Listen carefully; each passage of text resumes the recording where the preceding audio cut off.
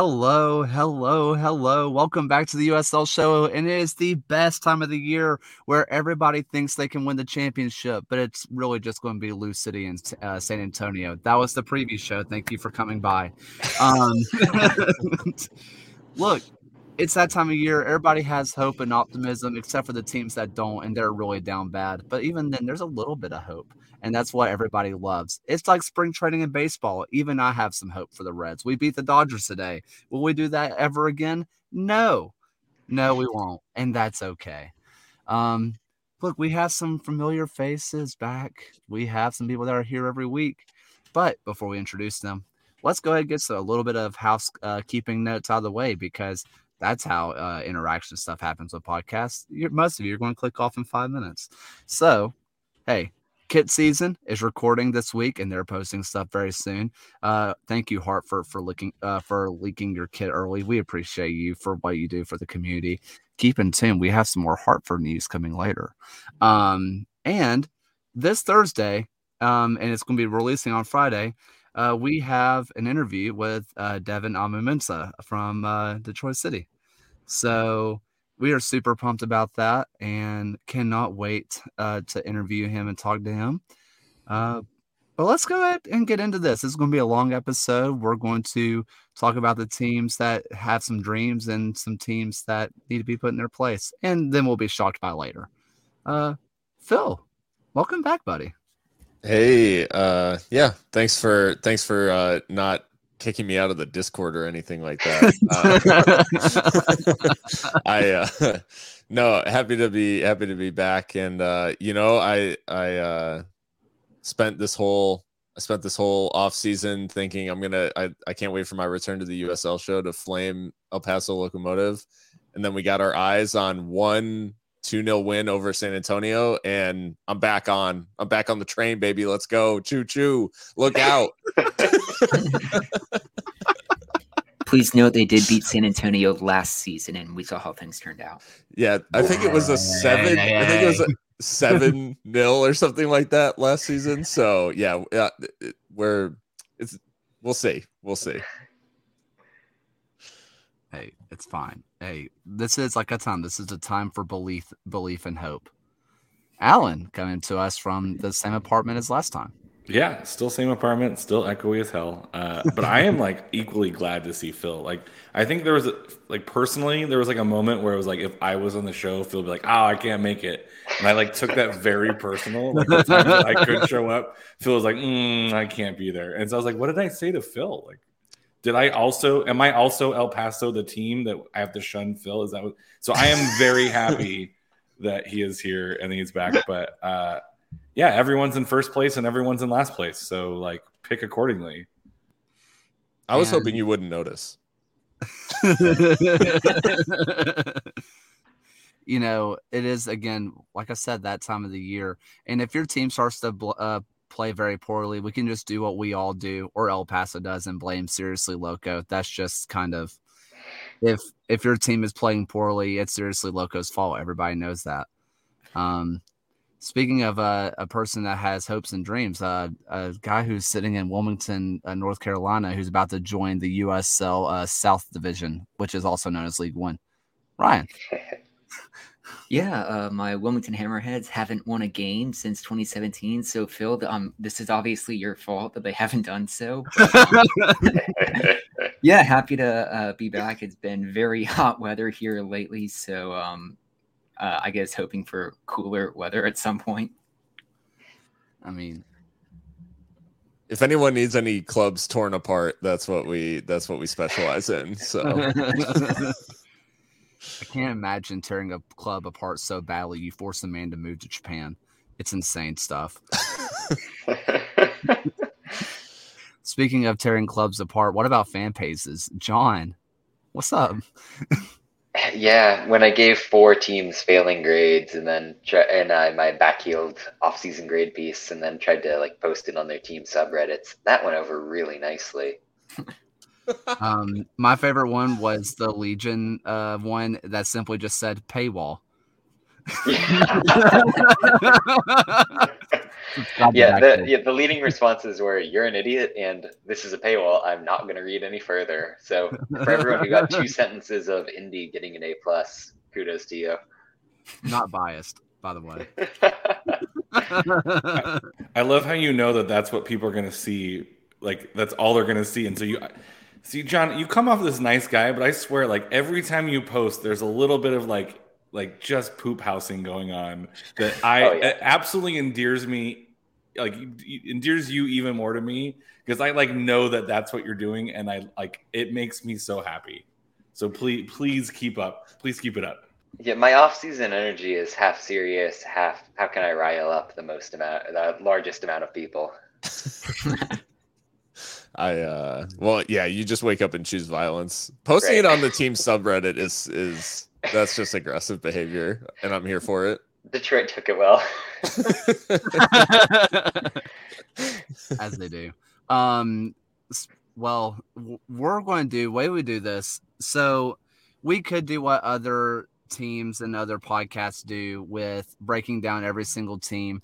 For example, like a lot of the places that I will gladly admit that still content ideas from is John Boy Media. They are kind of on top of the, sports podcasting world right now. They'll do a thing where they break down every single team and they'll do it by 20 minutes. Frankly, they're paid to do that, and we paid to do this. So in order to not spend 2 minutes on to talk about every team, or making this a 3-hour long episode, i.e. USL League One breakdown from last year. I love you, Gio. We're going to talk about pretty much the 8 playoff teams from both sides. And then we all have a storyline that from a non-playoff perspective that we want to talk about. Chances are we're going to be talking about teams that are right on the cusp. We are going to be talking about teams that are right there as well. But the main focus is going to be on the teams that are going to be there and in it to win it. And the place I want to start first is you got to give them the respect if you're going to go for the king. Well, let's talk about them. San Antonio, I mean, we all think that they're going to win the USL or at least make the playoffs. I didn't mean to say USL. Listen, I have an Alabama education. Don't talk about it. Roll Tide. We all think they're going to make the playoffs, and let's go ahead and talk about them first. Phil, I want to go ahead and get to you first because, hey, Copa Tejas. You got. I feel like you're a little closer to the pulse. Yeah, I mean, San Antonio, fresh off of as I said, a 2-0 loss in preseason to El Paso Locomotive. So things are not looking good in San Antonio to start the 2023 season. No, I mean, in all seriousness, I think the X factor here, obviously they return a big chunk of what made them so successful in 2022, which is the core of that defense, and then some goal scorers up top. They also return Christian Pirano. Like there's a lot going on here. And at the heart of it, Alan Marcina, who cultivated this whole like mentality monsters, kind of stealing thunder from Jurgen Klopp, whatever, but like got he really like to borrow a term from the British, galvanized the San Antonio side and really turned what seemed on its face to be a team that was just kind of eking out a bunch of good results and maybe not blowing teams away in the way that we have come to expect from those teams top of the table to really just a machine of clean sheets and yeah, they powered through the league. So I don't think we'll see enough of a drop off or enough like change for the San Antonio side to definitely not enough to see them miss the playoffs in this new expanded format. I don't think that's even a risk. As much as I would love to sit here and meme all the San Antonio fans in the comments, it's not happening. They're in for sure. I mean, San Antonio was a team with 17 shutouts in the regular season last year, including a stretch in the middle of season where they had 4 consecutive shutout games. And they're one of 9 clubs we had listed in our poll that all of us picked as a just lock for being a playoff team. They're the reigning champs and just the expected preeminent favorite coming back into the season. And if you look at what happened with their offseason, sorry to cut you off, obviously you're losing players like Samuel Adeniran, Santiago Patino going away, but they didn't rest on their laurels. They brought back Christian Pirano on a full deal. Nico Hansen coming in from MLS is going to be impactful. Kamarni Smith from Loudoun showed a lot of potential. They've got some more players on the way that I've heard about from various people that are going to be really exciting additions. So you keep the defensive core, you at least maintain, and I would argue improve what you're doing in attack. There's not a world where this team misses the playoffs, and they're going to be there right at the end of the season competing for a title. The biggest thing for me, and people see the Patino loss as this big deal, and you know what, it is. And he had this big moment in in the final that was just gross, right? Like, it was disgusting how good he was. But let's not forget that he was hurt for most of the season. Like, he was just kind of out. And it felt like every time he was on the pitch, he did something well, but how often was he always there, right? For me, the biggest thing there, and it's something that you talked about, John, is that back line, pretty much stayed untouched. I mean, they rotated the back line well, but the people that you said were their bona fide stars, they didn't lose them. So, yeah, it's going to be ridiculous. They're so good. And also the whole mentality monsters thing, they buy into it so hard, it's ridiculous. I mean, if you go back and listen to the interview that John did with Maloney earlier, listen to that, please. I feel like half the interview was saying the word mentality monsters. I know I had to edit it pretty heavily, and half of it was mentality monsters being used. So they are fully bought in on that, like 100%. Is there an Andy King edit where it's just him saying mentality monsters coming in the future? Because I would also love to see that. That would be hysterical. I'm here for that. I mean, if we could get every interview from San Antonio and mentality monsters, just that phrase, I mean, you might be looking at least a 30-minute video. I'd watch it. I do want to make one thing clear just from what's in the comments. Earl, let me be very clear. This is praise, but it is not said with any love. It is said with the deepest disdain I can muster in my heart, just so you know. It is said begrudgingly, but it's just the truth. So, yeah. I will say one thing that kind of just like in a historical context for winning the Western Conference and advancing to the USL final is something that hasn't been repeated since Swope Park Rangers did it in 2016 and 2017. So there has been a precedent of it being difficult for a team going back to back. Yeah. Let's go ahead and move to the opposite side of the bracket, and I want to go to another team that we all think is going to make the playoffs. Very shocking choice by us here at the USL show. And it's the team that finished second in the league last year. Let's talk about a little bit of Lou City. I'm going to toss it over to you first, John. Yeah, I mean, if you're trying to make the argument for why this team is going to be successful once again, it's not hard to do. The only piece that they lost of major value, I guess you could say Napo Matsoso and Corbin Bone, but Matsoso played maybe a dozen games. Bone was replaced by Dylan Mayers, which is about as blatant an upgrade as you can get. That's one of the best creators in the league. And then you're buying in with the fact that Wilson Harris, Misha Galusa, Elijah Winder, Ray Serrano are all barely 20 years old. They're all going to improve. When Josh Winder is inevitably sold at midseason, they brought in Jordan Scarlett from the Tampa Bay Rowdies to fill in for those minutes. There's not an argument that this team is worse. And in fact, I think that they're pretty significantly improved when you're considering Cameron Lancaster is healthy from day one. This team is going to be a juggernaut. Can I Can I say something that's sacrilege and Lou City people will hate me for? Yes. I thought they were better without Cameron Lancaster. Wilson Harris is really good.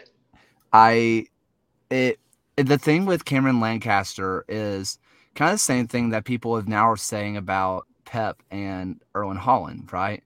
Is that Erwin Holland's become a crutch that they just want to put the ball right to him. They want to float it into the box. It's basically their home run ball. And you know what? For Cameron Lancaster, he's made a career and has become a USL legend doing so.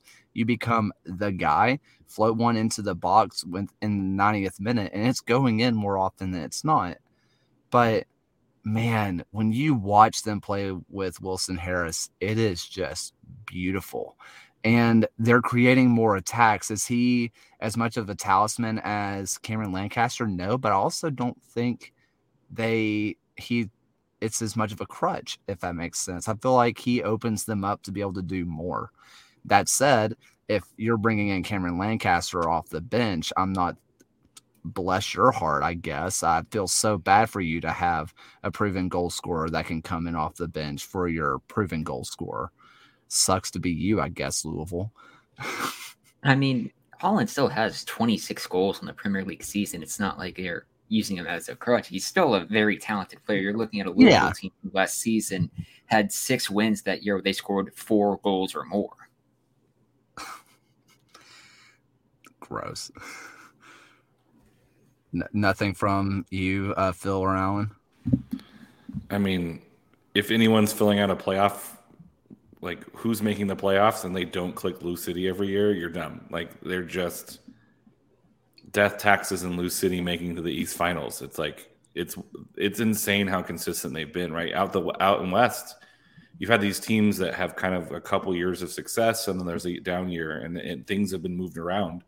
But in the East, it's like you can literally set your clock to Lou City making the Eastern Finals, and so it's one of those teams where you're never always convinced, right? There's like stretches of times where they start out poor, or they have stretches where things don't look good, but you just know that they're going to figure it out and they're going to go on a run to get into the playoffs, like they've done it before. They might not win the East every year, but by the time it's time to be good, they're good. And so if you're picking 8 out of 12, essentially, like there's, I think, like 4 or 5 teams in the East that are automatic picks, you know, and the rest you can make an argument about. And Lou City is always one of those.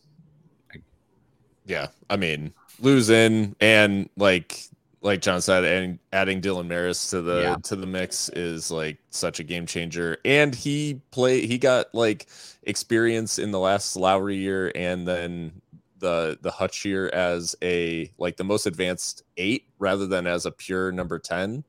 And he still was adding goals and assists like from deeper in midfield. And yeah, the guy is a game changer and will be, I think, in this Louisville side too. I want to go ahead and move on, and we're going to switch back. So we're not necessarily going to do this Western, Eastern, but I do want to go ahead and jump to a team that was in it all last year, and it's no shock that they're good.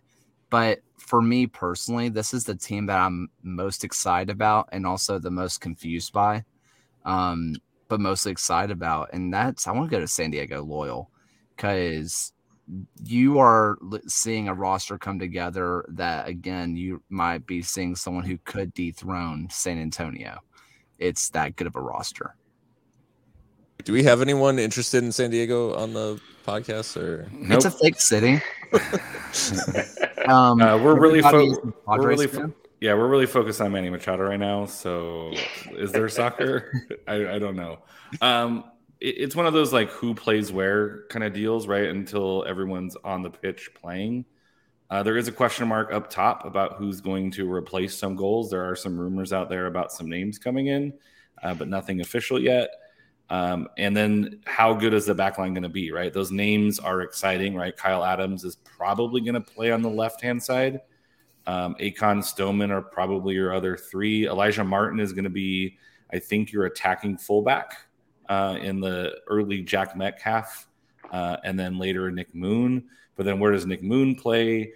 Where do you play Adams, Corona, Martin, and, How do those work together? There's a lot of question marks about how you're going to get everyone on the pitch, right? Because you have, 14, 15 guys that you want to play.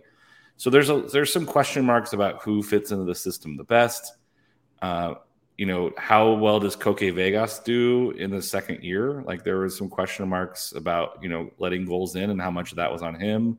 Obviously Duran Ferrari had a pretty good run in the U17s. And so you have your backup keeper is a kid still though. So there are a lot of question marks up in the air, but you have to believe that San Diego has the talent and the coaching to put it together. Whether or not they challenge San Antonio will come down to how well that back line really performs. Because I think they're going to score goals still. Nicholas Murray has comments. I mean, he is adorably cute, and his hair is amazing. So that's why I love Koke Vegas. But I think they're going to be competitive. They're going to score tons of goals again. It's just how well does that back line come together? I think that's going to be the biggest question. Just thinking about the defense question, I mean, in terms of Koke Vegas, is that backs up in net. He rated pretty solidly below average by most of the advanced goalkeeping metrics. I think that underrates the fact that he's very good on the ball and his passing is so key to a very high possession system. But if you watch the U17 World Cup, there is an option right behind Koke Vegas that can provide a lot of that same skill. Just moving forward to the back line, though, I've heard a lot of good things about Ebenezer Akon in the defensive positions. People are saying that he could have like a Josh Yarrow kind of season, that he really didn't really hit the ground running necessarily at the end of last year, but with a full preseason, he could be a big deal. Ultimately, I think this team is so deep. Everyone knows about the signing that was leaked on like Google News or whatever. I mean, I'm not going to comment on that, but that's going to be a big deal when it gets confirmed. And I think it replaces Kyle Vassell pretty splendidly. So look out for this loyal team because they're the big threat in the West if you're San Antonio. Yeah, if you look at the last time Akon played was with Josh Yarrow in San Antonio, and their numbers, I mean, I'm not as statistically amazing as John is, but a lot of the numbers look very similar to that of Josh Yarrow. And so I think that's the hope, right, is that he steps in because that was a huge – yeah, thank you.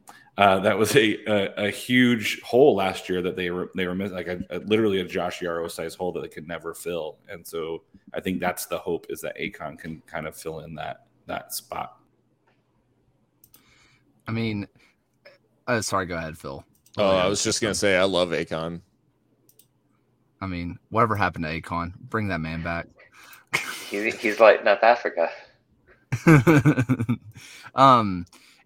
I kind of want to just mention, if you want to know a little bit more about the Koke Vegas and, the backup that we've been talking about a little bit, however, I can't pronounce it, I'll be honest with you.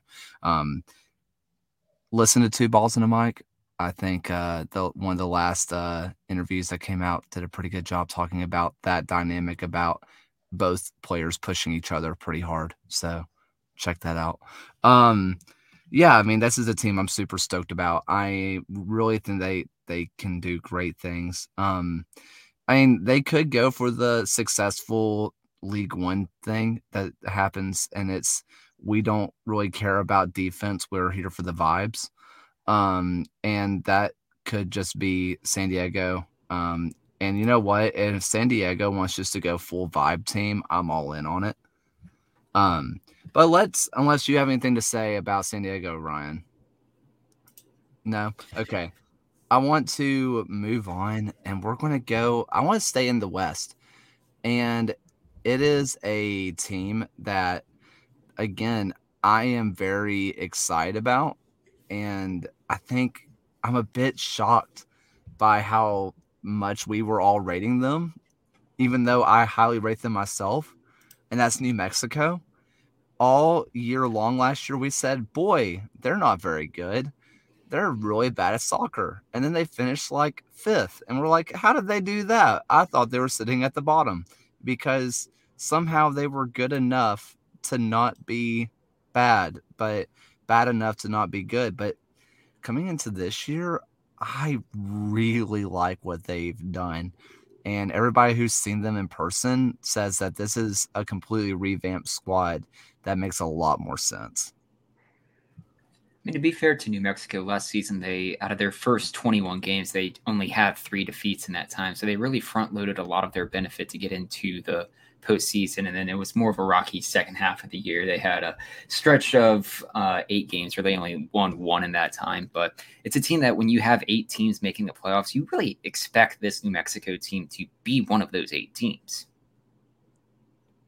I think adding a focal point for New Mexico in Greg Hurst and even in depth Josh Doling, I think like those additions feel like classic New Mexico, where they had Kevon Frater, like sort of as that focal point. And I do think it makes the rest of the team make more sense when they have that person up front, that true number 9 that can play and score a lot of goals. I think the question mark in attack, because the names all make a lot of sense and they have a lot of exciting names. I think the question mark is, how are they actually going to all work together? And is it going to cause like any sort of dysfunction in the rest of the team? Because I think we've seen a lot of system changes from Zach Prince. So I think that's where I'm just like, I'm not really sure what they're going to look like. And if they come out at the beginning of the season and have the sort of start that they did last year, I'm sure they'll be fine. But I think it's going to also coincide with them settling on how they're actually going to play and not having quite so many changes throughout the season. I mean, New Mexico did beat El Paso in preseason, and El Paso beat San Antonio, so New Mexico has to make the playoffs at this point, right? Yeah, they're the best team in the league. Yeah, I think right so. now, right as of right now. I was like, that was the first one I clicked. I was like, they're winning the West. I will say, just sorry to cut you off again, Kayla. They have so much dynamism on the wings with Santi Moar coming in with a healthy season from Armando Moreno. I think the offense is pretty convincing at this point, just because they cut ties with half a dozen forwards that didn't quite work out. They've really committed to some talented players. If there's a worry for me, it's that the defense and the midfield are maybe a little bit slow, getting a little bit up there in age. And this is in a Western Conference that is so high tempo, has a lot of teams that are very direct. That could be the concern if I'm trying to argue against New Mexico making the playoffs, but they feel so solid that I think they're in probably as a guarantee, even if it's not that great a season. One thing with New Mexico last year, and I kind of mentioned it in my preseason preview, is that last year they just hoarded every forward that they ever saw. If someone ever thought about being a striker, they said, we will sign you. And then they rotated them every 30 minutes. And then they're like, oh boy, why can't any of these forwards get into a rhythm? That was something that was rough. And honestly, I think, bringing that, squad inflation and bringing it back down to a normal size, I think that's going to go a long way for New Mexico. I mean, Greg Hurst is a guy who has torn it up in the past. We know what he can do. And he was in a bit of an unfortunate situation out in Phoenix. Yes, Phoenix. And it kind of was what it was, but letting him get a full season of being the guy, and he knows he's the guy, not only will we find out what Greg Hurst really is, but we're also, I think, going to see a much more successful system out of New Mexico, because it really felt like every 2 weeks we were getting a new system out of New Mexico, and it was like, who are they this week? Oh, they're playing a 4-2-4, and then the next week it's like, okay, they're back to playing a 4-2-3-1, and now they're playing a 4-4-2, and now they're trying out a 3 at the back system. Where did that come from? I didn't even know they had 3 center backs on the team. It was just a weird season that New Mexico had last year, and I think having just the one guy there is going to add more solidity to the squad. And like Nicholas Murray has been saying in the chat, it's really important that they bank a lot of their points early in the season. Just looking at their final 7 games of the year, they have to have a run of games where they're playing the likes of Birmingham, Indy, Sacramento, and Louisville and Phoenix in that time. That could be a really gauntlet into the year when it comes time for trying to get a home playoff game. I don't know if they want a home playoff game. They're really bad at home. It always amazes me. You can charge more money for playoff tickets. It always amazes me that they led the league in attendance, and they were miserably bad at home. It's borderline impressive. West Ham is the largest stadium of any club in London, and look where they are. I guess so.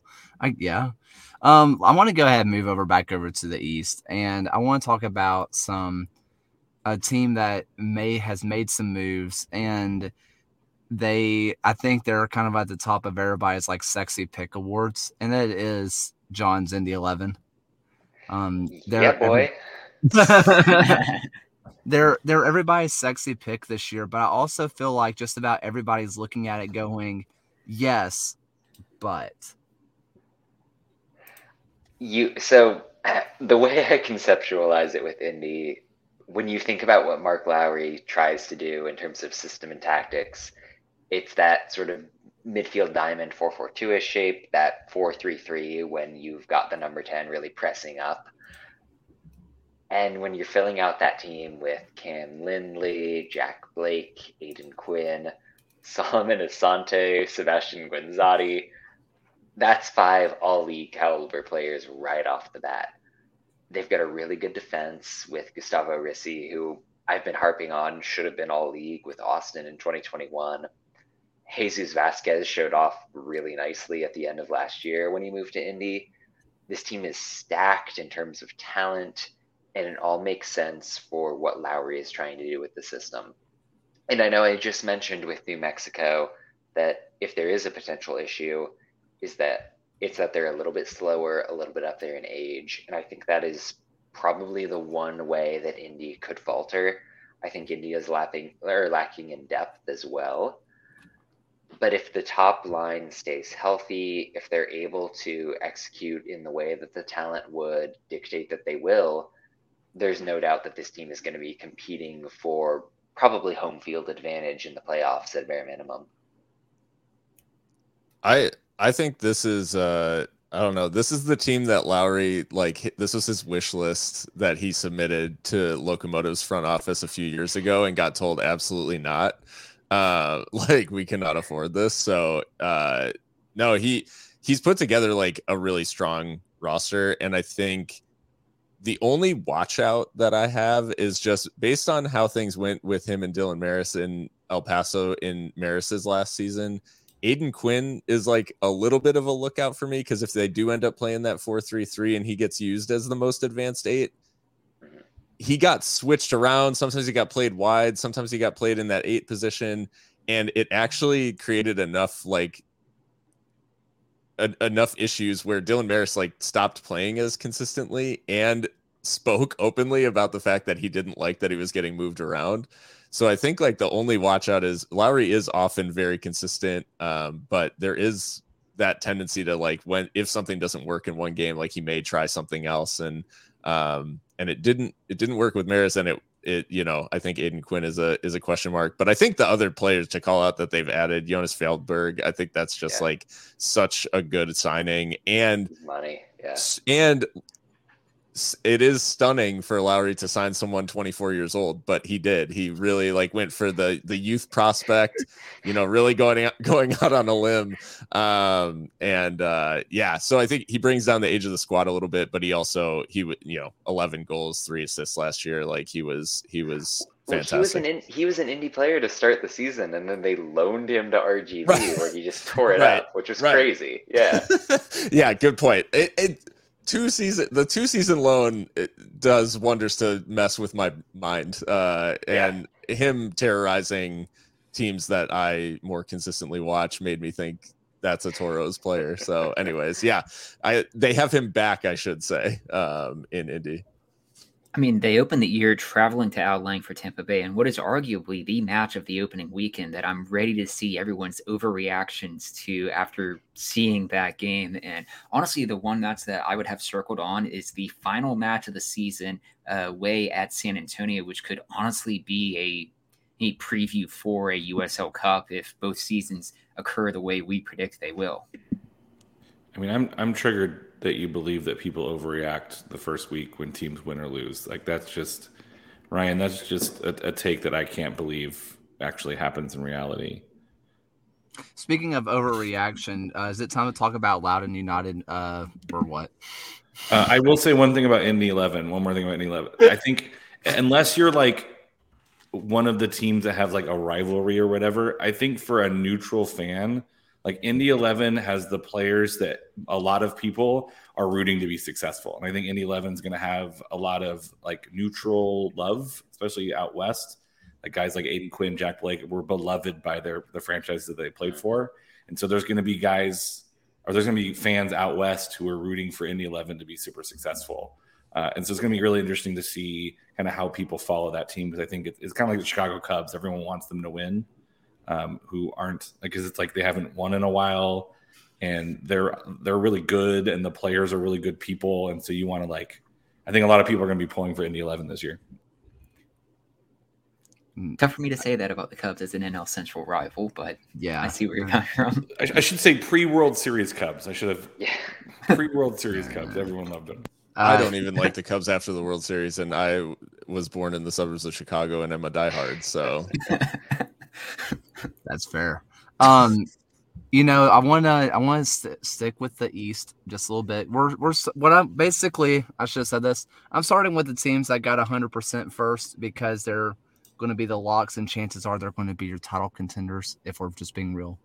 I want to go to Tampa Bay, because dear God, what they have done with their roster is gross.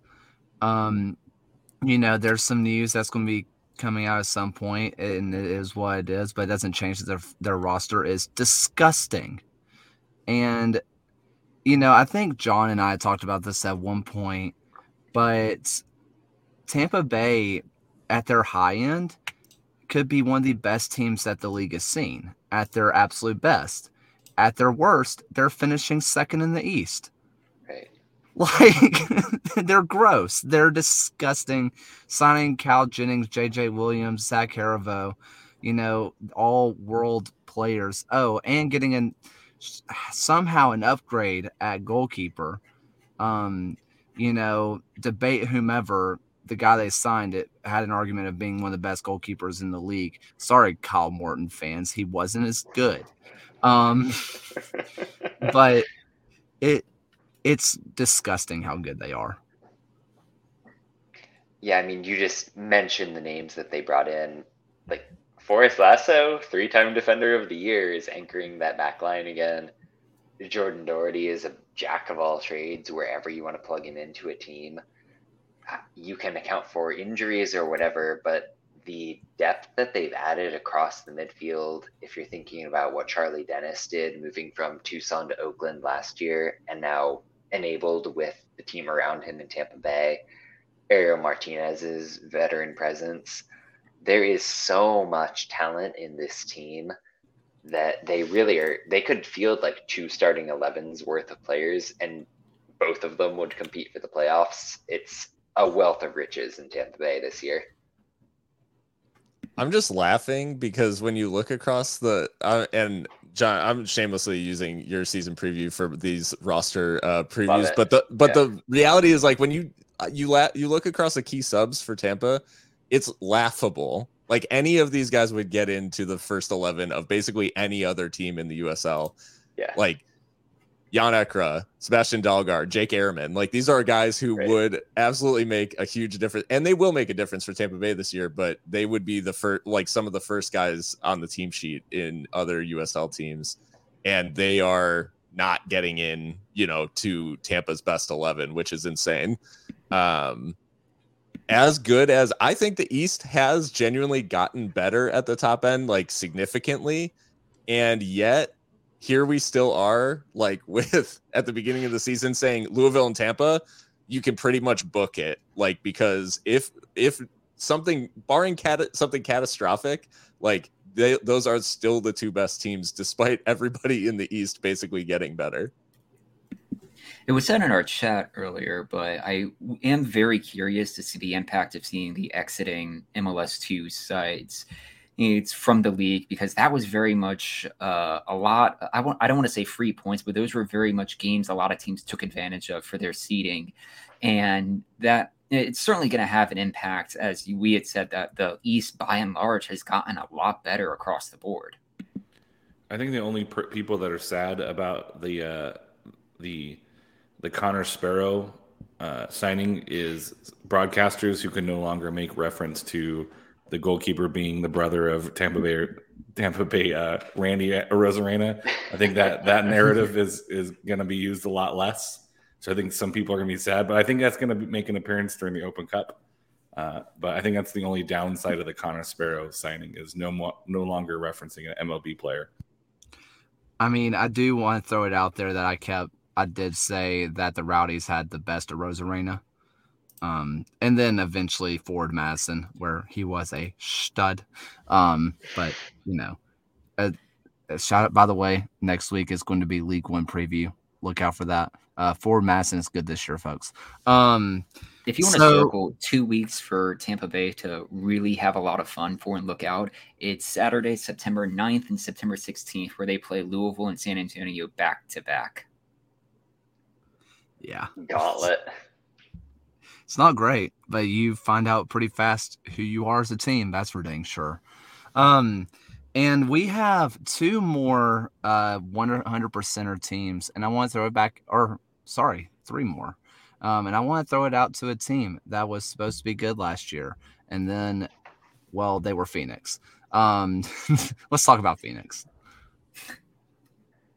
Well, I'll go ahead and jump on it, since I literally have a Phoenix Rising shirt on right now. This is a team that was miserably bad and very mistake prone for a lot of last year. I think when the Juan Guerra switch happened, they really decided on a system. They saw out a really positive end to the year, and they've made some bold decisions in the offseason. They've really zagged in terms of what they're doing with their player acquisition. Yes, Danny Trejo is someone who's been impressive in the USL, but a lot of the players they've signed, from Fede Varela, Erickson Gallardo, Renzo Zambrano, the list goes on, weren't in the USL last season, but they have shown themselves to be technical. They've shown themselves to be talented. And I think this team is going to take a lot of people by surprise after the disappointment of 2022. I just want to throw out with Phoenix just real fast. Sorry, Alan. This has nothing to do with the team, but with the USL show and then my personal Twitter, it's weird seeing Brandon McCarthy in my mentions being one of my favorite pitchers ever, and then seeing my mentions, and I'm like, we aren't in the same conversation. What are you doing here? So thank you, Brandon, for being who you are. Go ahead, Alan. I just want to kind of echo. I think what the things that are going to be interesting is, talking with some of the coaching staff in San Diego, is they knew how Phoenix was going to play, right? You knew how they were going to set up, how they were going to play. It was, I don't want to say predictable, but it was we know the strengths and weaknesses. We know how they're going to beat us. We know how we can beat them.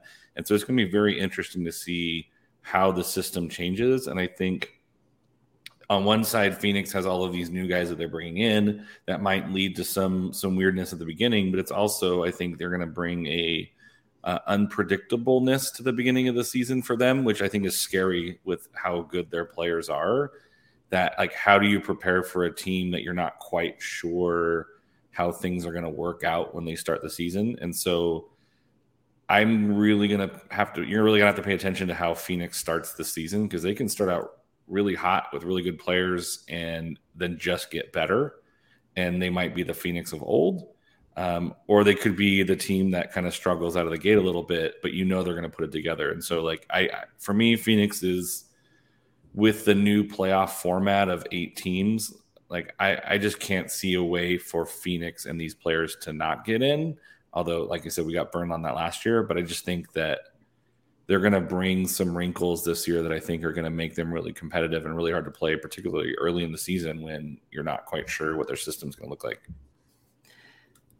Yeah, and like even continuing their kind of opening stretches, I mean, they have San Diego back to back in their 6th game of the year. They play San Antonio. This could very well be an early season just kind of test to see where Phoenix is going to lie in the Western Conference and how they measure up against two teams we think are going to be the top 2 teams to beat in the West right now. And it is at least something of, for these first 6 games, it's like I had mentioned earlier, something that we shouldn't overreact if they're or not where they should be as a team that should get better over the season. Yeah, the question marks, I think, remain in defense. Like, they've obviously added a lot of pieces that could and should add up to what is a cohesive unit. But I think the question marks around Juan Guerra have always been that sort of cohesiveness in defense. And last year it got really bad. Like, I don't think we can really chalk off like just how rough it was at times. Like, they looked absolutely lost, even against like teams that ostensibly are much worse than them. So that's where I think, like, obviously having a full off season should like set them up a little bit better. But this defensive unit coming together and being something coherent is going to be probably the biggest question that Phoenix is going to have to answer early on. I want to go ahead and stay in the West and round out our last 100%er, which I do want to throw out that the West does, in our mind, have more 100%ers that we think is going to make the playoffs. I don't think that really says anything about the quality of the West personally. I just think that it is kind of what it is. I mean, the top of the top is really solidified, but some teams we don't feel comfortable with because we haven't seen it yet, right? But I want to go to Sacramento, a team that, won the hearts of many in lower league last year, that made a run, and they lost some key pieces, but the people they replaced them with, you're not complaining.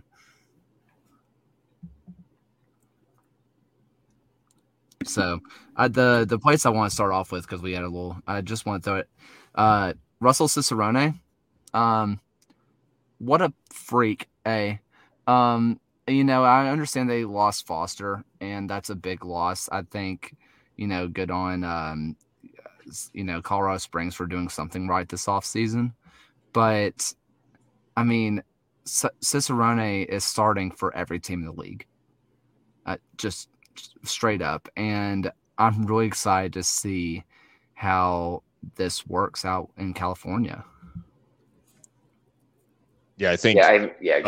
Go ahead. Well, yeah. So I think, you hit the nail on the head, Kaylor, with Russell Cicerone. Like, the reality is that they struggled to kind of find like what the answer was at striker last year. So adding a guy with 29 goals over the last couple of seasons, like, not a bad shout. And I think the level of their run, like, I don't think there is a way to really quantify like just how impactful that was to this group, and how like this group of players actually was elevated by like making that run to the Open Cup final. And so I'll be interested to see where they go from here, but they answered a big question by signing Cicerone, because it was kind of where the goals coming from. And now that's mostly answered, then, and Rodrigo Lopez like has a kind of someone to play off of, that makes them a really, really potent force. You mean Rodrigo Rodriguez? That guy? Roro? If you didn't watch that postseason content, oh boy, did you miss out. Oh God, I guess I did. Is that local Sacramento media or no? That was national media. That was national. It was something. We all make mistakes.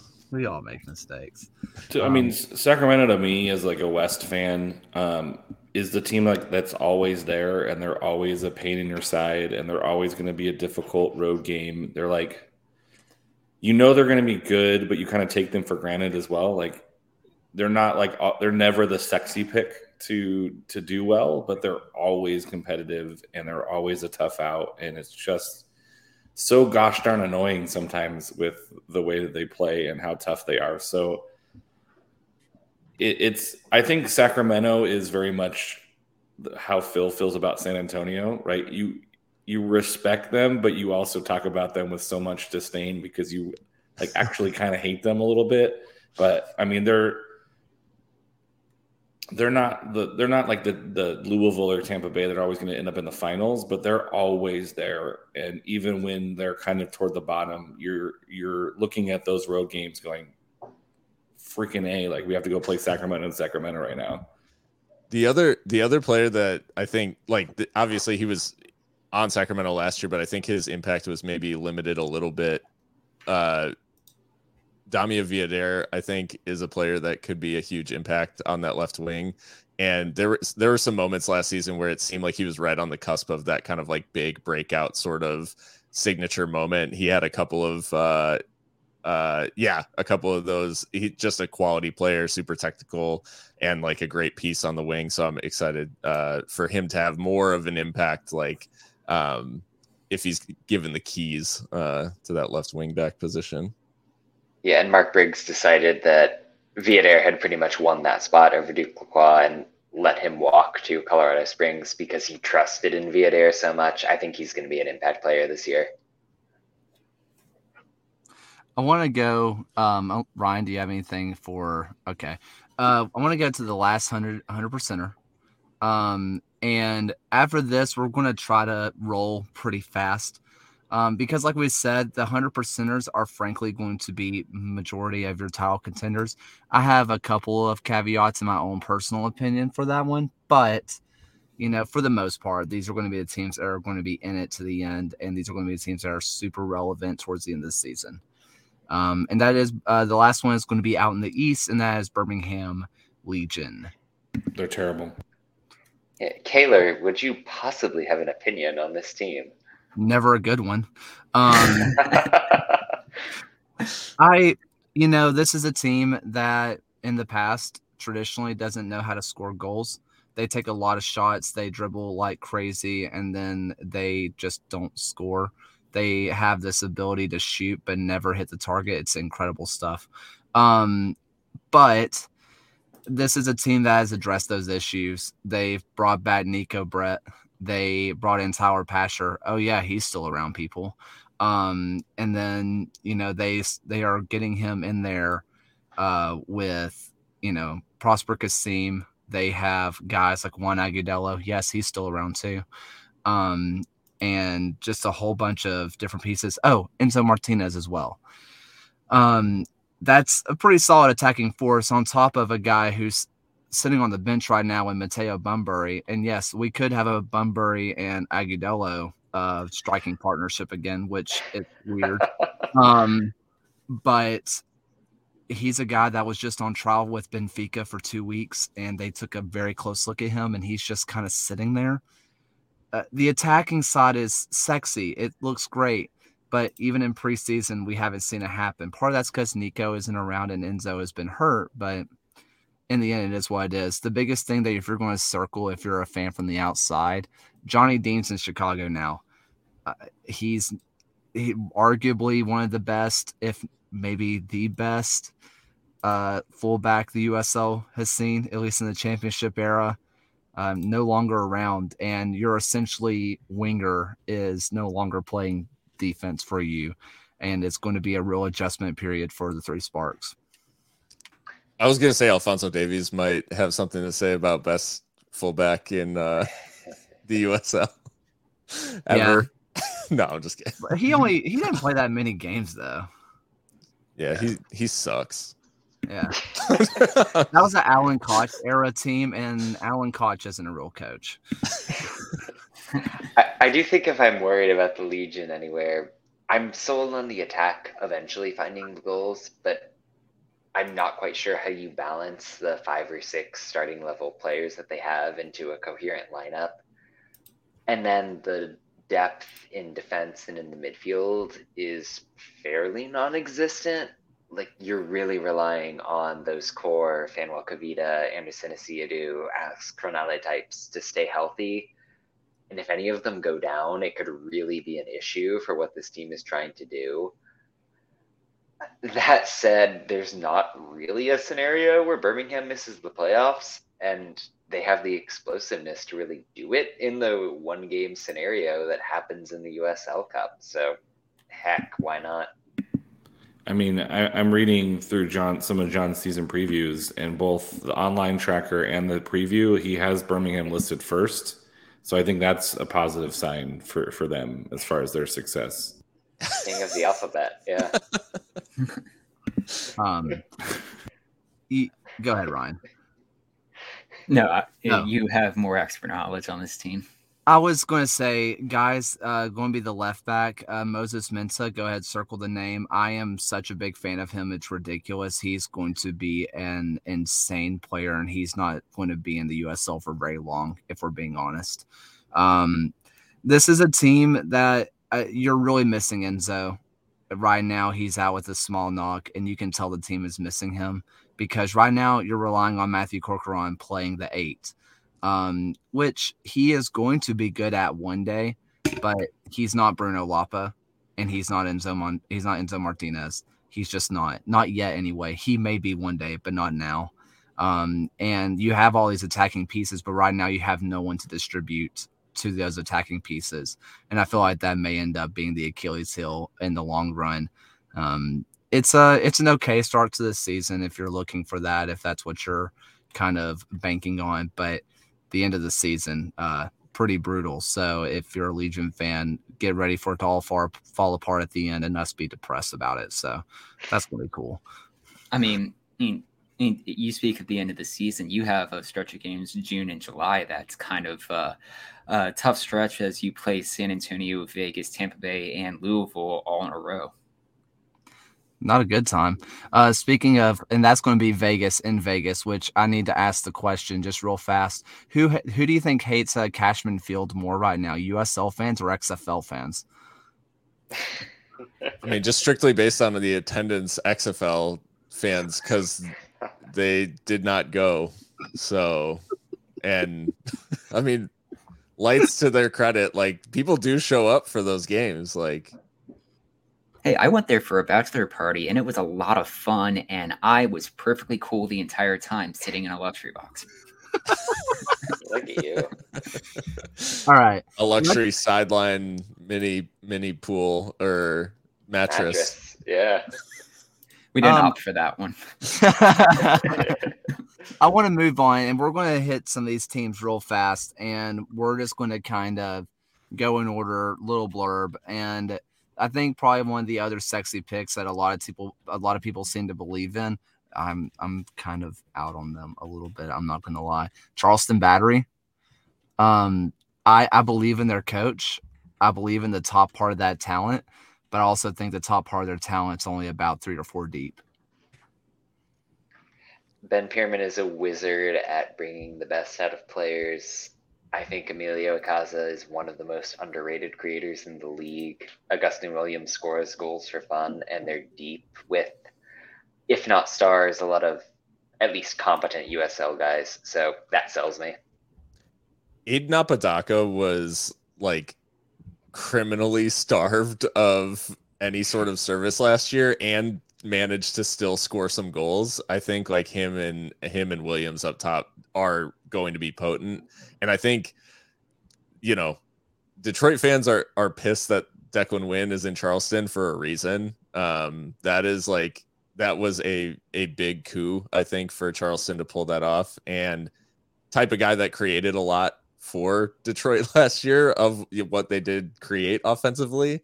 So I think adding that danger from wide, in addition to a couple of strikers that were just begging for some of that service last year, I think there's, I think Charleston up top going to be good. And I think Pierman shows like not a lot of us really thought that Memphis was going to be much, to be quite honest. And he turned a bunch of guys into some of the best players in the league.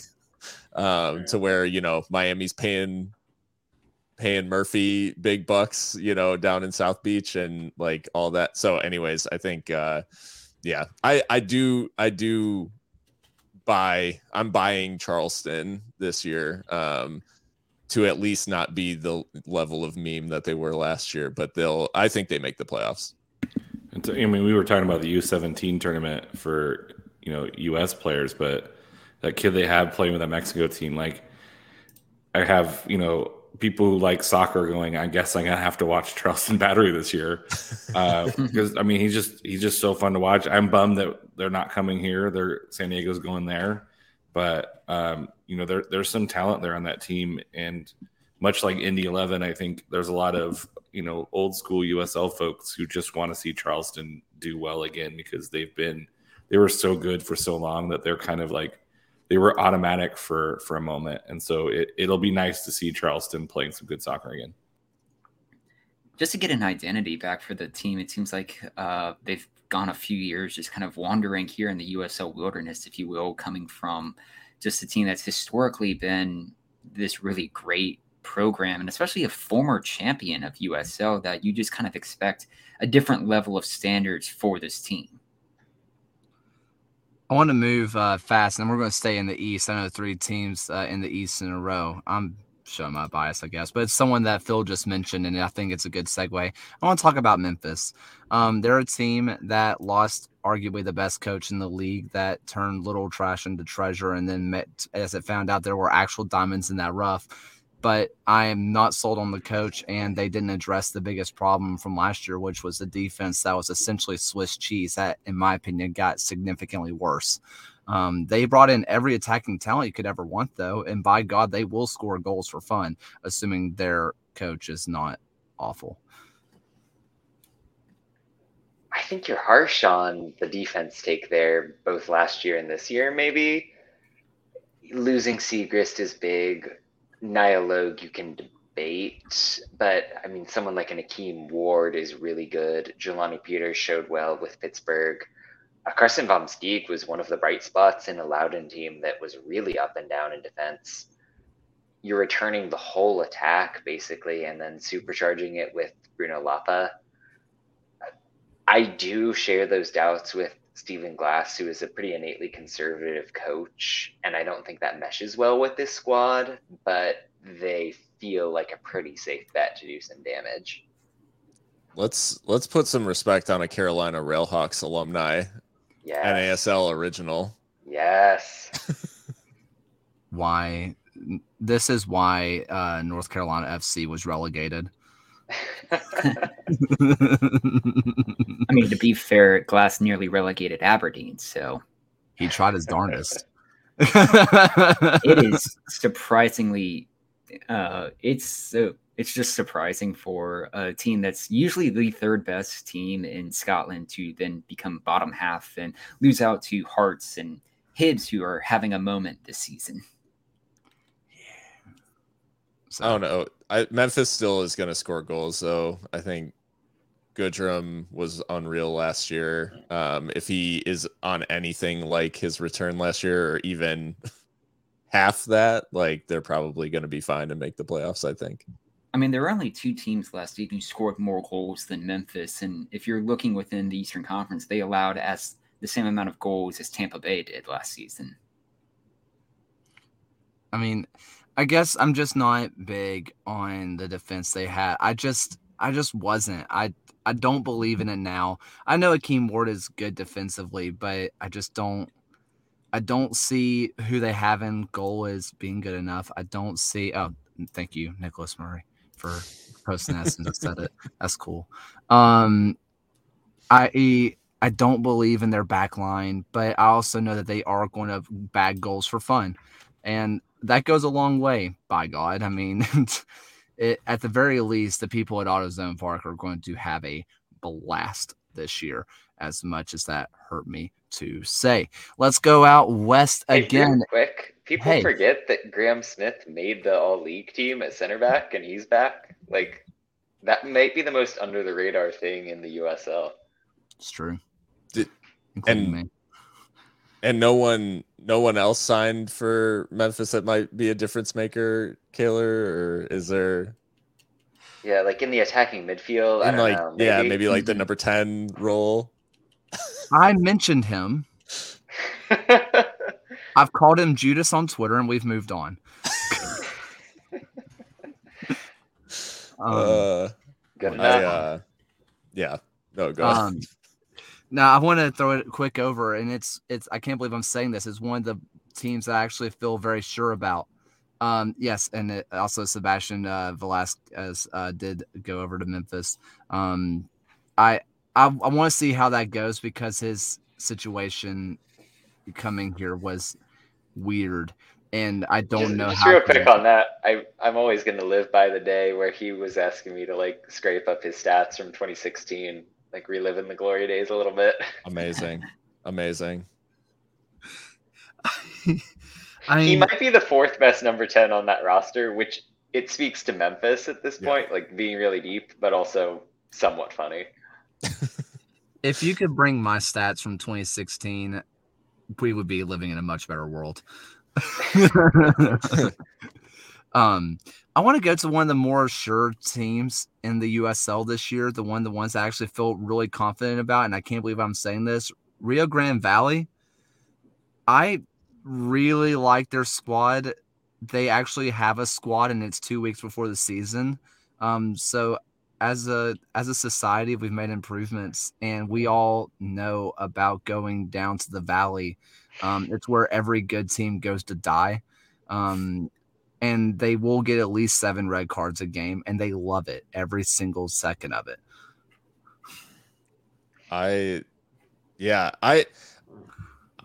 I'm like torn on RGV, I'll be honest. Like, but I had the same feeling last offseason where it's like, they're not really doing anything. They've announced, they announced the returners and all this stuff, and then they have gone out and done some business. I think I was maybe looking for like one more sort of like signing in terms of like them putting it together. I think the big question mark for me is if Cristiano Francois is Miami Francois or if he's El Paso Francois. Because I do think playing on that huge field in Edinburgh is going to be a plus for him because there's going to be tons of space to exploit in their home games. But yeah, Francois for me is like kind of a question mark because he was obviously so good in Miami and then kind of had, he had a bad year last year in El Paso. I think it's safe to say. So yeah, that's a question mark for me. And I was kind of waiting for like one more sort of like, like RGV got him sort of signing, and I'm just not feeling it yet. I'm sure I'll eat these words. We're gonna clip that. RGV, to me, I had a tough time with RGV too, because RGV is kind of like that significant other that like cheats on you once and you're like, oh, we're sorry, we're gonna go to therapy, we're gonna try to work it out, and they do it again and you're just like, I'm not sure if I believe you, and like, but you still want to have that, like, you still love them and you want to like, but they just like hurt you too many times for you to like really believe that relationship is going to ever be solid ever again. And you're like, we'll be friends, but will you really be friends? And you're just going to be like acquaintances on Facebook that you message from time to time just to say, hey, how's it going? I saw you doing that thing. To me, that's RGV. Like, I want to see them have a really good season, but like, I just can't like in good faith pick them to have a good season or make the playoffs because they've hurt me so many times before thinking that they were going to be that team. Alan, are you good? Is everything all right? Yeah, I mean, sure. We're more in love with the idea of RGV. And honestly, if you're going to look at their odds to make the playoffs or to do anything this year, or it could be worth a long shot odds because the RGV is just going to stand for a really good value. Well, if you're thinking about like the relationship parallel, they feel like you're 30 years into a marriage. It's a little bit stale, but it's old reliable at this point. This team is going to make the playoffs because Wilmer Cabrera makes the playoffs. And then they're going to lose in the first round because that's what happens. It's low ceiling, high floor for me. But yeah. I think this has been one of the best previews that USL show has ever done. This whole segment on RGV. This has been the whole League One preview just needs to be what type of breakup is this team? What type of X is Tormenta? Not you guys, it's me. A team that I feel that way about, the team that I feel like has cheated on me so many times now, and I just can't trust them anymore, and I refuse to trust them no matter how much I believe that this year's the year that they will change. It's the Miami FC. They have all this stupid talent, and what do? And I understand last year they finished fifth or sixth. I can't remember. Sixth. Thank you. And that they didn't even feel like they fully belonged there, but they did. But Connor Sparrow definitely carried them there, and now they don't have Connor Sparrow. But then they brought in really good talent from Tormenta, and they still have that high-end attacking talent. And they still have Bolu Akinyode, who is just all-world stud. But I don't believe in them because they're bad, but also really good. What are they? I don't trust them. Safe in the playoffs last year by a dozen points. People are going to be surprised at how good Zendejas is in goal. I think they've pivoted a little bit towards youth and speed. Moving on from Speedy Williams feels like it's bold, but he looked a step slow a lot of last season. And as you mentioned from Tormenta, Gabriel Cabral is going to impress some people in that midfield. Michael Salazar is the secondary threat they needed in attack. I think that this is maybe the sleeper in the East, and I've been buying in on them lately. I mean, it's a team that finished last year unbeaten in 9 of their last 10 games. Ironically, losing the one game they lost was to Las Vegas, of all teams. But I was going to say they lost the last one because they went out of the playoffs. In the regular season, that is. Playoffs are fake. I was trying to come up with something clever to say about Miami. Like they're like shots of tequila. Like they seem like a good idea at the time, but the day after, you're like, it's just a giant mistake. But yeah, Miami is that team that everyone wants to buy into because the names on the pitch, but they're yet to be like super convincing 100% of the time. And maybe it's just Miami. Like, have we ever thought about like it just might be Miami, like the city? But I was gonna say, like, I do think that there's something to the fact that Miami plays in that stadium, which doesn't look good on broadcast. It doesn't feel. I mean, you don't feel anything like when you're watching games that are happening there.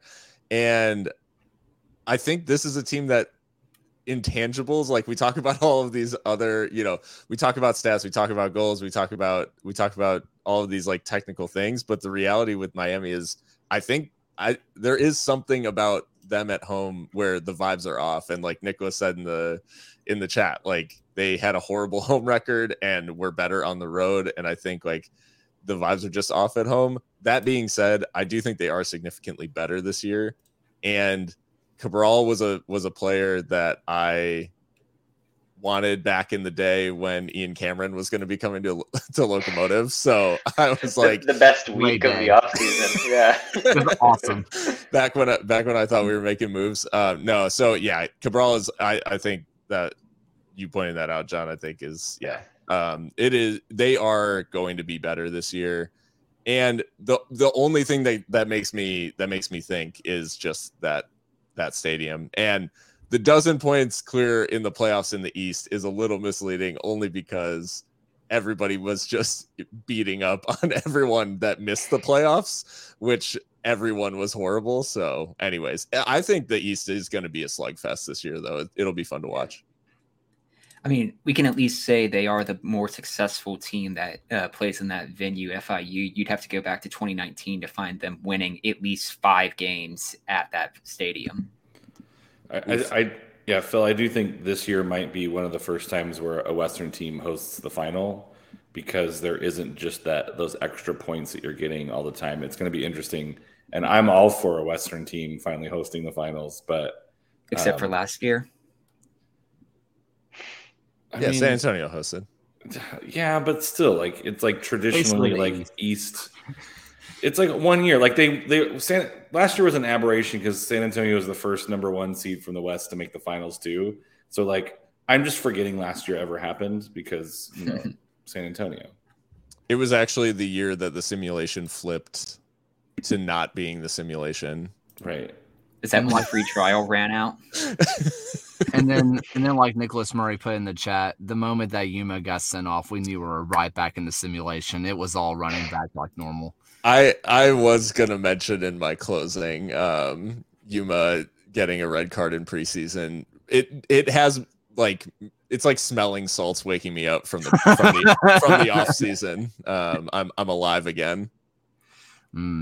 I mean, yeah, what a time to be alive.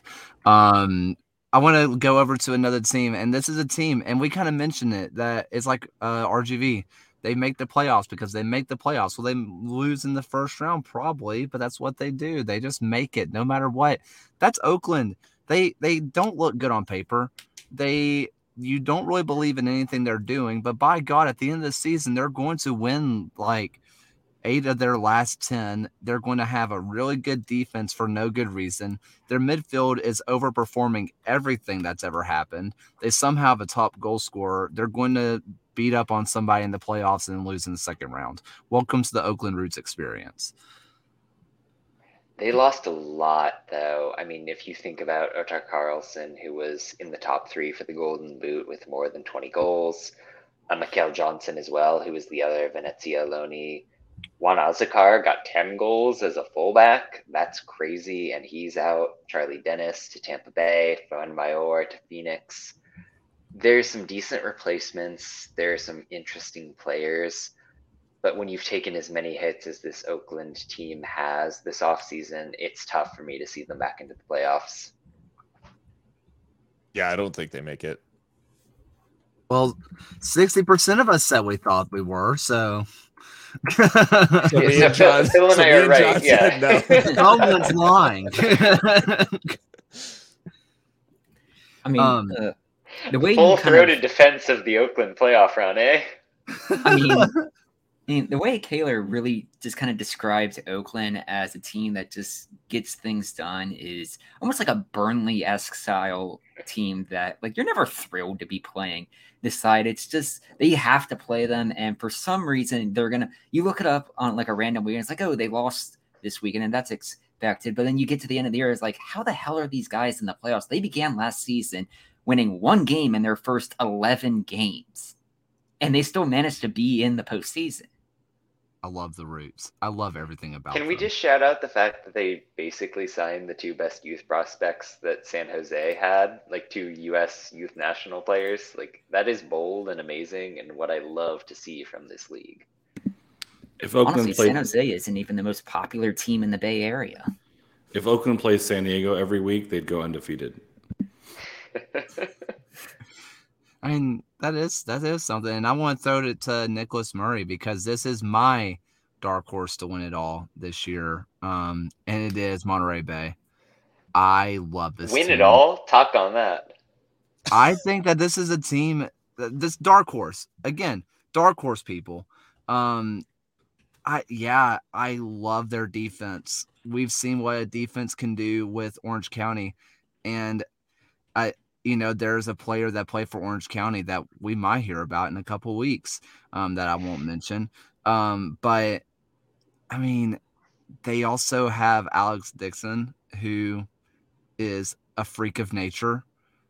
And they also have proven goal scorers now, and everybody's healthy.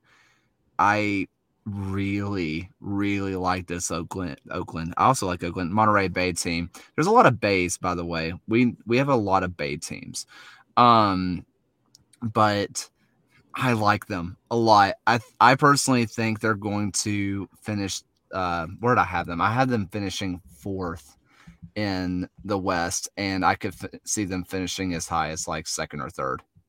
I really believe in this Monterey Bay team. I think I think they're a Chase Boone injury away from never scoring ever. I was just going to mention Chase Boone because he went to the same like really small liberal arts college I went to, and so I'm rooting for him to be successful, just not against San Diego.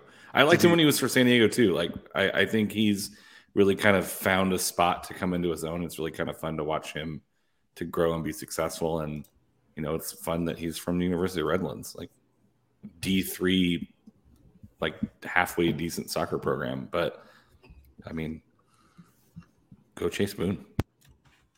Yeah, my model is insanely high on Monterrey. It has them like third with a bullet, pretty comfortably in the mix for being competitive.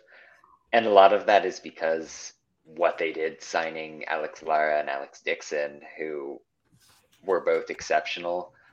I think they solved the fact that their defense collapsed when Kai Green or Hugh Roberts was missing a game. They still don't have a striker though, like a lot of wingers. And Christian Valesky is fine. He holds up the ball well and he serves what he needs to do in transition, but there's not quite enough firepower to see them into the top tier or even 100% certainty for a playoff bid in my mind.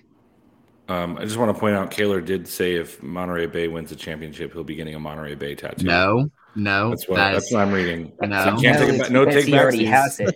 He's like he already has Newcastle, it. He's like that Newcastle fan who already got a tattoo for the League Cup championship that they lost on Sunday. Luckily for that Newcastle fan, he just has to wait 272 years for the year 2300 to roll around, and then if they win the League Cup that year and play the game on a Monday, it would work out.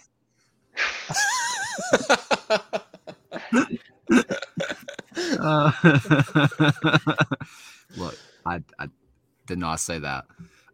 This is also me coming from the same person that was high on Vegas until I actually looked at their schedule and fully went on their roster and then quickly. Yeah, wait, real quick, I gotta audit this. Are you the one who picked Vegas in?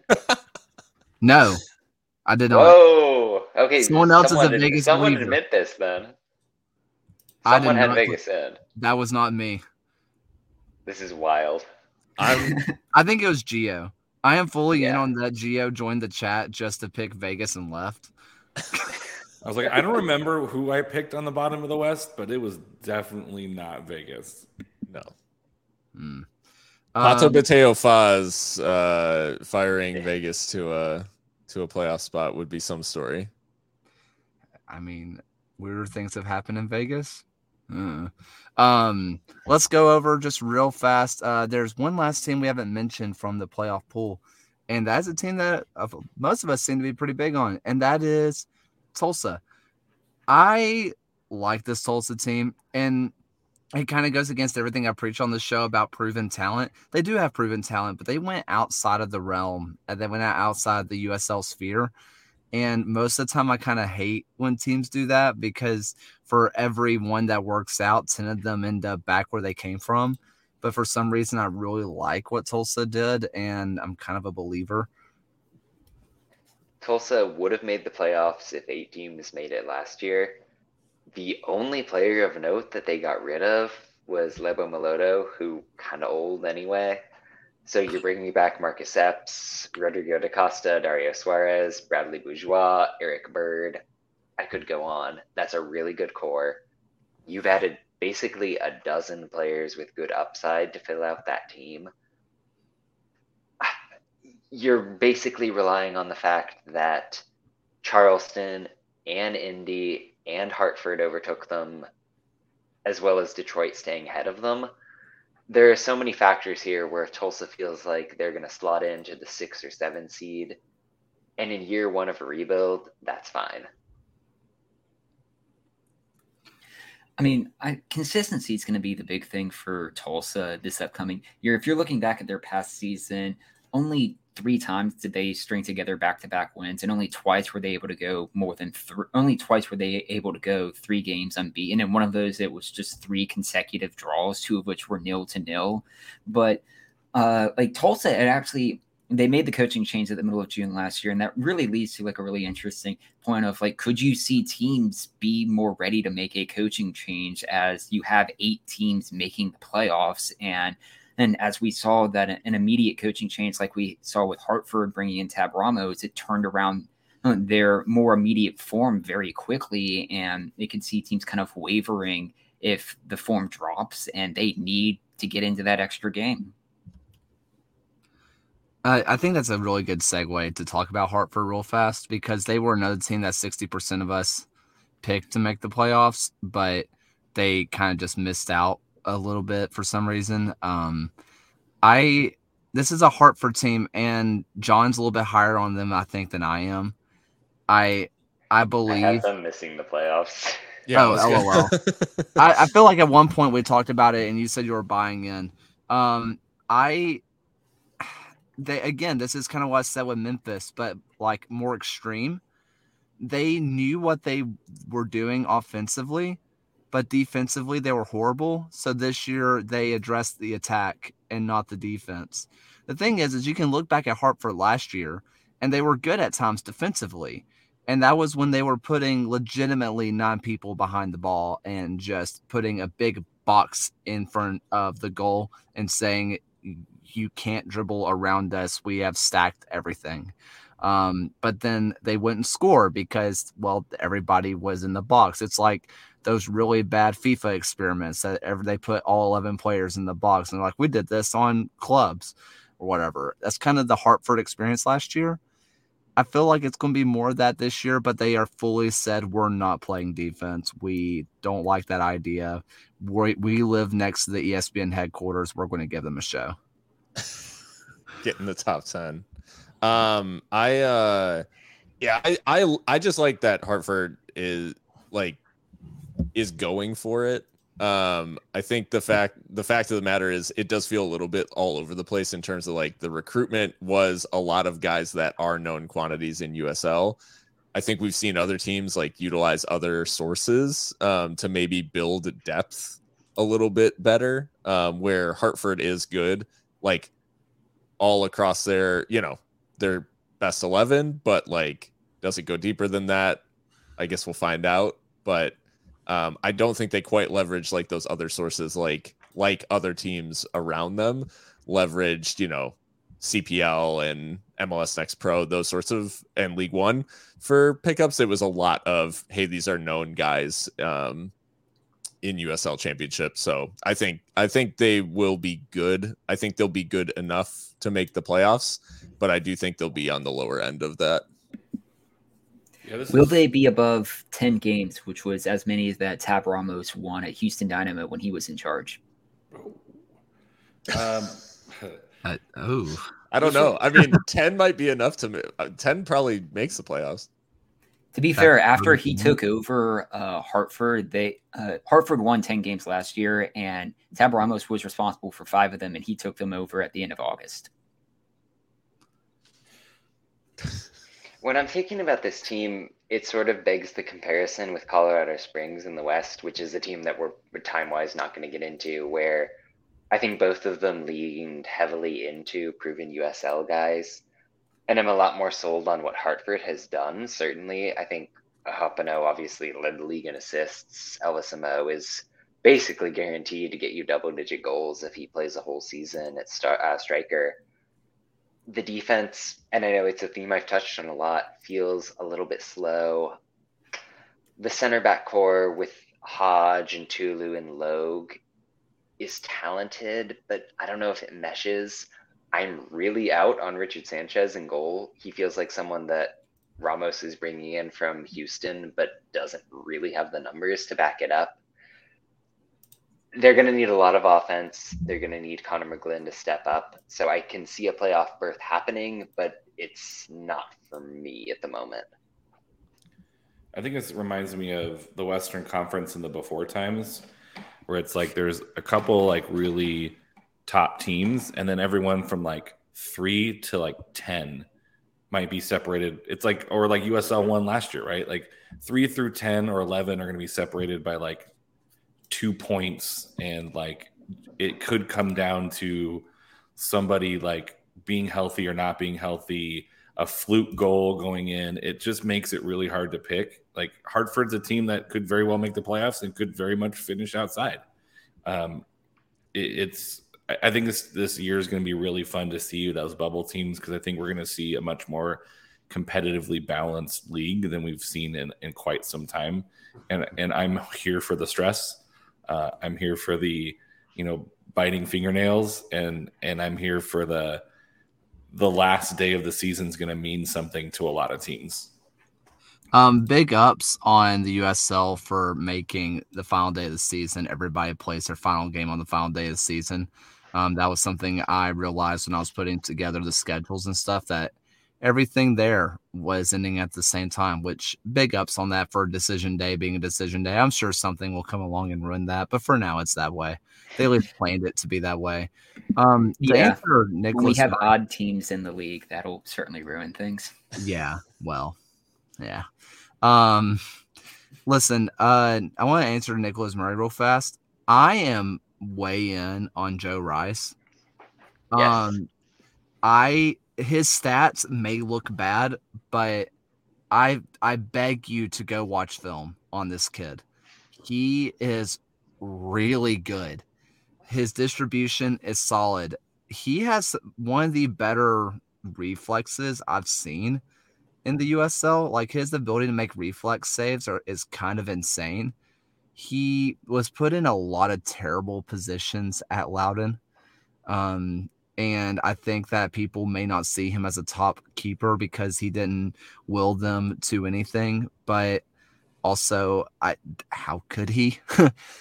I'm way in on Joe Rice, and either Richard Sanchez has a resurgence in his career and becomes like a stud, or Joe Rice is, I think, about to put a lot of people on blast in the Eastern Conference. It's like a 5-point difference depending on who I give starter minutes in my model. Like, it's kind of make or break for Hartford if Rice gets the nod there for me. But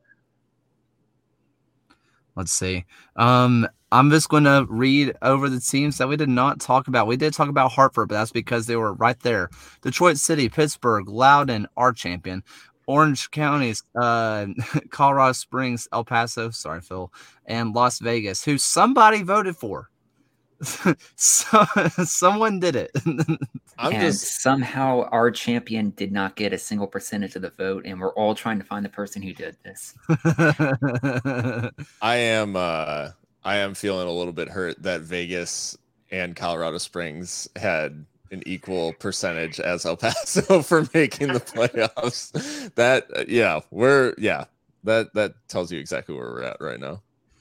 I will say this. There is a world where Detroit City makes the playoffs in my mind because I can fall in love with that defense all over again. I've done it before. I will do it again. Nate Steinwasser is my king. I will bow to him unless it's Nick Moon. He's still up there for me too. Love you, Nick. Everybody knows how I feel about Pittsburgh. I think that's well documented at this point. Loudoun's a team I unironically think can make the playoffs, and it's not even I can believe in it. I won't predict it, but I won't be shocked whatsoever. I think they're a team that could finish last, or they could kind of comfortably make the playoffs, and I'm not shocked by the outcome. The West. Let me make that Orange County argument real quick, because I have them in the playoffs at least. I was going to say Orange County feels like the only team out of the remaining few that I can argue for. Right. So, I mean, when you look year over year, they actually improved their goal scoring pretty demonstrably from the title-winning season. The issue was the defense collapsed.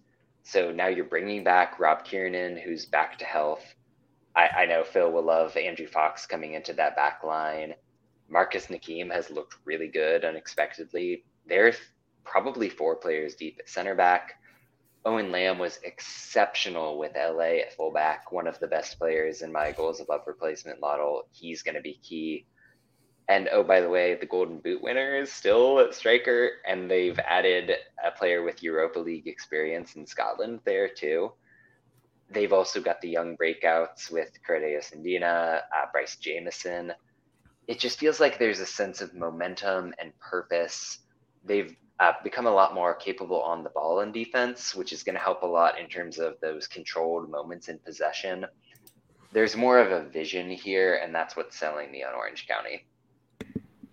Yeah, the Robbie Kiernan shout is an interesting one. I think he did a great job of making teams one-dimensional, right? You take out the crosses, you take out the ability to put the ball in from the side, and now he makes you have to attack from the middle. And I think that if you could make teams one-dimensional, they're easier to defend.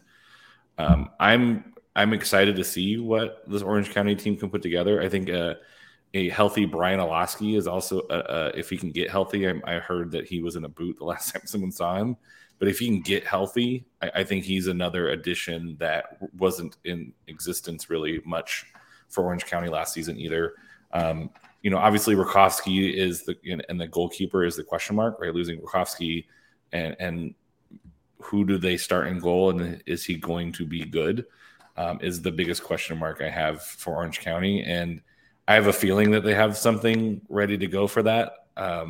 But it's Orange County, I think, is going to take a step forward and try and reclaim some of the competitiveness that just wasn't in the cards last season. It's not like they were bad. They were just losing by a goal here, a goal there, where they maybe would have ended up a draw, or they're drawing games that they should have won, especially with the goal scoring. So Orange County, I think, can quickly rise back to a playoff contention team. Yeah, I mean, for the teams that we didn't really talk about today, I mean, we to be fair, most of these teams we have talked about extensively in previous episodes. This is supposed to be the episode that we talk about everybody. This is honestly our biggest and beefiest episode that we'll do of the year. And we cannot in good conscience push this to 2 hours. So and to be fair, we've spent so many episodes being very negative about Pittsburgh and Detroit already, and Colorado Springs to boot. So I don't feel bad about sparing those fan bases some not more piling on. Yeah. Yeah. I do have to apologize to San Antonio fans, but in fairness, anything east of Phoenix is East Coast. Like San Antonio is closer to Jacksonville than it is to San Diego, so it pretty much might as well be in the East, right? Sure. I guess. I'm not good at geography. And the math checks out. Yeah. So look, next week we are going to have our League One preview. We do want to give a shout out to Walk-In 90. They've already done their League One preview, so I'm not going to lie. I may cheat on some answers. I'm going to watch it. I'm going to listen to it and go check out Walk-In 90. Go give them a sub. They do some of the best League One stuff. League One Under the Sea also with protagonists are doing great stuff as well. So be on the lookout for that. Kids season's coming, and Devin Mensa. We are going to be interviewing him. So be on the lookout for all that stuff. Again, if we didn't talk about your team, I promise you, once the season starts, we have 34 weeks to talk about your team. They will be discussed, I promise. Let's go ahead and do some closing thoughts. John. Yeah, in terms of the plugs, launched the first Back Yield article of the year for me today. So go and subscribe. It's $5 a month. Cut out one cup of coffee. Yeah, right. I mean, I like to think that me writing like 4,000 words about every team every week is worth that, but hey, do what you want. Paywall. Paywall. Shout out to Sirius XMFC. I got to do a national radio hit today, which is crazy. And then in terms of other things that are going on, I'm going to set an alarm for the 3 a.m. drop of The Mandalorian. So I'm looking forward to that. Love that. Love that. Sub to all the things, please. Please, we beg of thee. Ryan? Yeah, I actually completely forgot Mandalorian season 3 drops tomorrow. Yeah. So I would that was a nice surprise to think of earlier today. So certainly be looking forward to that. But I had just recently started watching the first 2 episodes of Severance, which was pretty good. And I got a lot of Black Mirror, or if you watch the YouTube horror series, Backrooms vibes from watching it. So yeah, it was good. And I'm looking forward to seeing more of it. We're just going to leave what Nicholas Murray said at the bottom. Check into Football Americas on Thursday. We're just going to leave it there for the rest of us. Yeah, they teased a big USL announcement, so I'm excited for whatever that is. I mean, it depends on what kind of tease this is. It could be our good friend Devin Kerr's tease of big news. I love you, Devin. Alan. Yeah, I've been watching. It's season 15 of RuPaul's Drag Race. We're getting close to the end. It's been a pretty good season. I wouldn't say like the best season, but still pretty good. And so I'm looking forward to how this one ends up. A pretty solid snatch game this year. Some good challenges. They just did the crystal ball, which is one of my favorite episodes when they do the balls. So yeah, if you're not checking it out, check it out. It's some fun TV. Good stuff. You have to contend with Paramount Plus though, which is like it's on MTV this year. Oh, okay. This season. The current season. The current season. Oh, yes. Okay. But all of the back catalog, pretty much of just RuPaul's All Stars and regular season, is on Paramount Plus. So if you have that subscription, like, go ham. Phil? Yeah, I guess a couple of plugs. So for all the USL fans out there, my podcast, Seriously Loco, about El Paso Locomotive, is going to be interviewing Brian Clarehout, the manager, tomorrow night. So look for that on, I guess, Thursday morning. So we're going to be doing a in-depth interview with him. It's kind of our like yearly tradition with the manager kicking things off. And that'll start this new season of the podcast in earnest.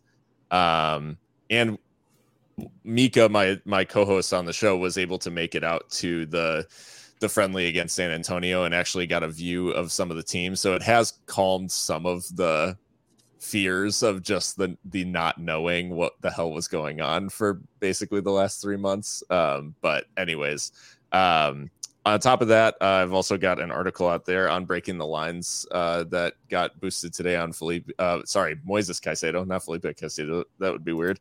Moises Caicedo and his like all his stuff. So if you're interested in football outside of the States, then check that out. Yeah, in terms of watching stuff, me and my wife just completed a rewatch of How I Met Your Mother.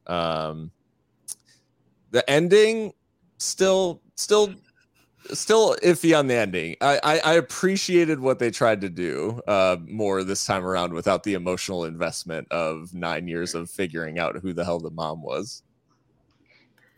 I'm subscribed to that subreddit, and it's like you could make a drinking game out of how many people talk about the ending of that show. Spoilers. I've only watched 8 seasons. Pulled up just short. The Arrested Development treatment. Right. And hey, let me jump in real quick with one more self-centered plug with the USL official website previews. Nicholas Murray put in a ton of work. I was lucky enough to be able to contribute a little blurb on every team as well, but this is like 10,000 words of really good insight from Nicholas. He's the best, so do read that. Facts. Please do that. A ton of work goes into, the stuff that you will overreact to. Please check it out. Let's see. For me, okay, first off, go listen to Ben Goshorn's The Emotional Game. Like, they're only 5 minutes long or less, and it has made me an emotional mess, every single one of them. Especially Evans. It helps that I know Evan, but oh my God, it is a trip, and you need to listen to it. It's a masterpiece. please. And normally my song recommendations, I go the classical route, but I'm not going to do that this week. Yeah, I know, crazy stuff. I'm changing as a human. A new album came out. George Watsky dropped a new album, and it's a really cool album. Everything about it. The last 3 albums, if you look at the title, they're actually, if you put them all together, they're all titled the same thing. And it was basically a 5-year project to have all of the albums be the same continuation of each other. It's really cool stuff. It's a fantastic piece of work, and it's just incredible. So yeah, please go listen to that. It's a guy who's made a bit of a name of himself, but is on the cusp of an absolute breakout, and it's good music. So I think that's it. It's an hour 45, and if you made it this far, I'm sorry. And to my co-host, I'm sorry. So I want to ask if there was anything else, but no, we're done. Thank you all so much for listening. Listen to everything. Watch all the things. We appreciate you all. Be here for the League One preview and check out Kid Season. Amu Mensa. Go check that out. And for the last time tonight, please cue us out. Alan. Thank you for watching another episode of the USL Show. This and every episode is brought to you by the Beautiful Game Network. Find podcasts and other written work at bgn.fm. Once again, thanks for stopping by, and we'll see you guys again next week.